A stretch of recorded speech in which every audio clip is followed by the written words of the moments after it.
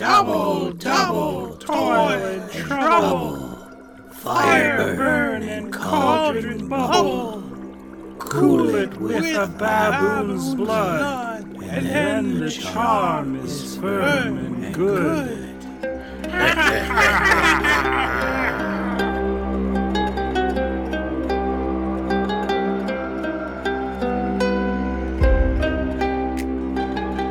Witches, pointy hats, and cats. Oh my. It's time to heat up your cauldrons and dust off your previously owned Blockbuster Video purchase copy of Practical Magic, as we're going to scratch that witch for knowledge by diving in and separating the fact from the fiction about women, witches, and beer brewing.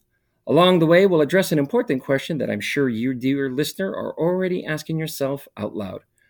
What does any of this have to do with all those spiffy craft beers you see in bars and stores, or even women in general? An even better question to ask at this point would be this. If women have such a vital role and historical significance to this industry, why don't we hear more about women's contribution to the history of beer? In a word, men.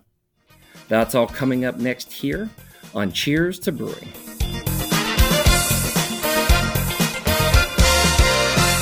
Welcome to Cheers to Brewing, the Beer History Podcast. Thank you so much for joining us. This episode will talk about how women were masters of beer brewing production through the ages, and how vicious, slanderous rumors from the opposite sex led to a horrific reversal of fortune that still somewhat has a grip on the industry today. Finally, we'll talk about efforts by organizations who are doing their parts to raise consciousness about women in the beer industry. So, we'll begin at the beginning, shall we? Women have always left their mark on events in history, and this instance is certainly no different.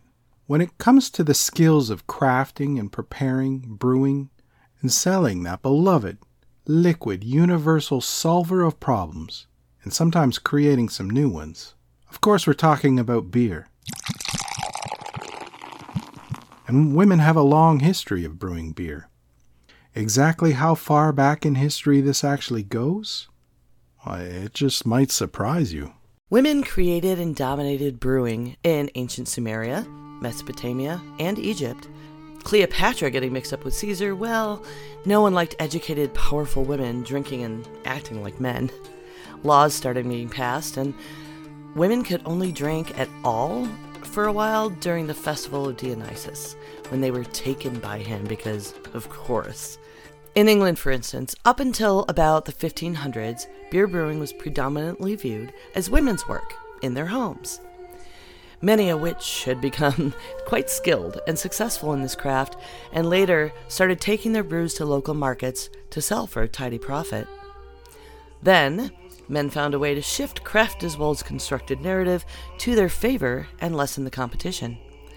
This began to change in England in the 14th and 15th century as two major events had a very lasting impact on this story. So, firstly, the Black Plague. Bring out the dead. In the 1400s, this was a part of a turning point away from women in this industry.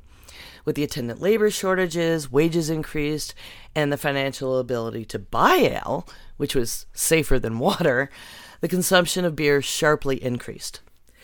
Brewing transitioned from the home to larger establishments, many of which were owned and operated by men in a very short period. Furthermore, an overall change in gender norms began to shift in favor of men in Europe during the Protestant Reformation. Male brewers were able to take advantage of this moment by accusing female brewers of witchcraft and brewing potions to use on the masses. Okay, so let's talk about witches with pointy hats and cauldrons for just a moment. How does that become a factor in all of this? Well, during the Renaissance, the Brewsters, that's what they called women brewers, were known to wear tall, pointy hats so their customers could identify them in crowded marketplaces. They prepared their brews in cauldrons, and they kept cats with them to keep mice and pests away from their grain supply. So this is where we connect the dots for the commonly recognized images of witches associated with pointy hats and cauldrons. These facts about the Brewsters' everyday appearances were used in a very calculated effort of systematic oppression and persecuted women right out of a lucrative industry. So now that we know these facts, and these slanderous rumors by men have been obviously proven false, well, that means now everything's better, right? Sadly, no, this issue didn't start overnight, nor will it be corrected overnight. Does any of this sound familiar?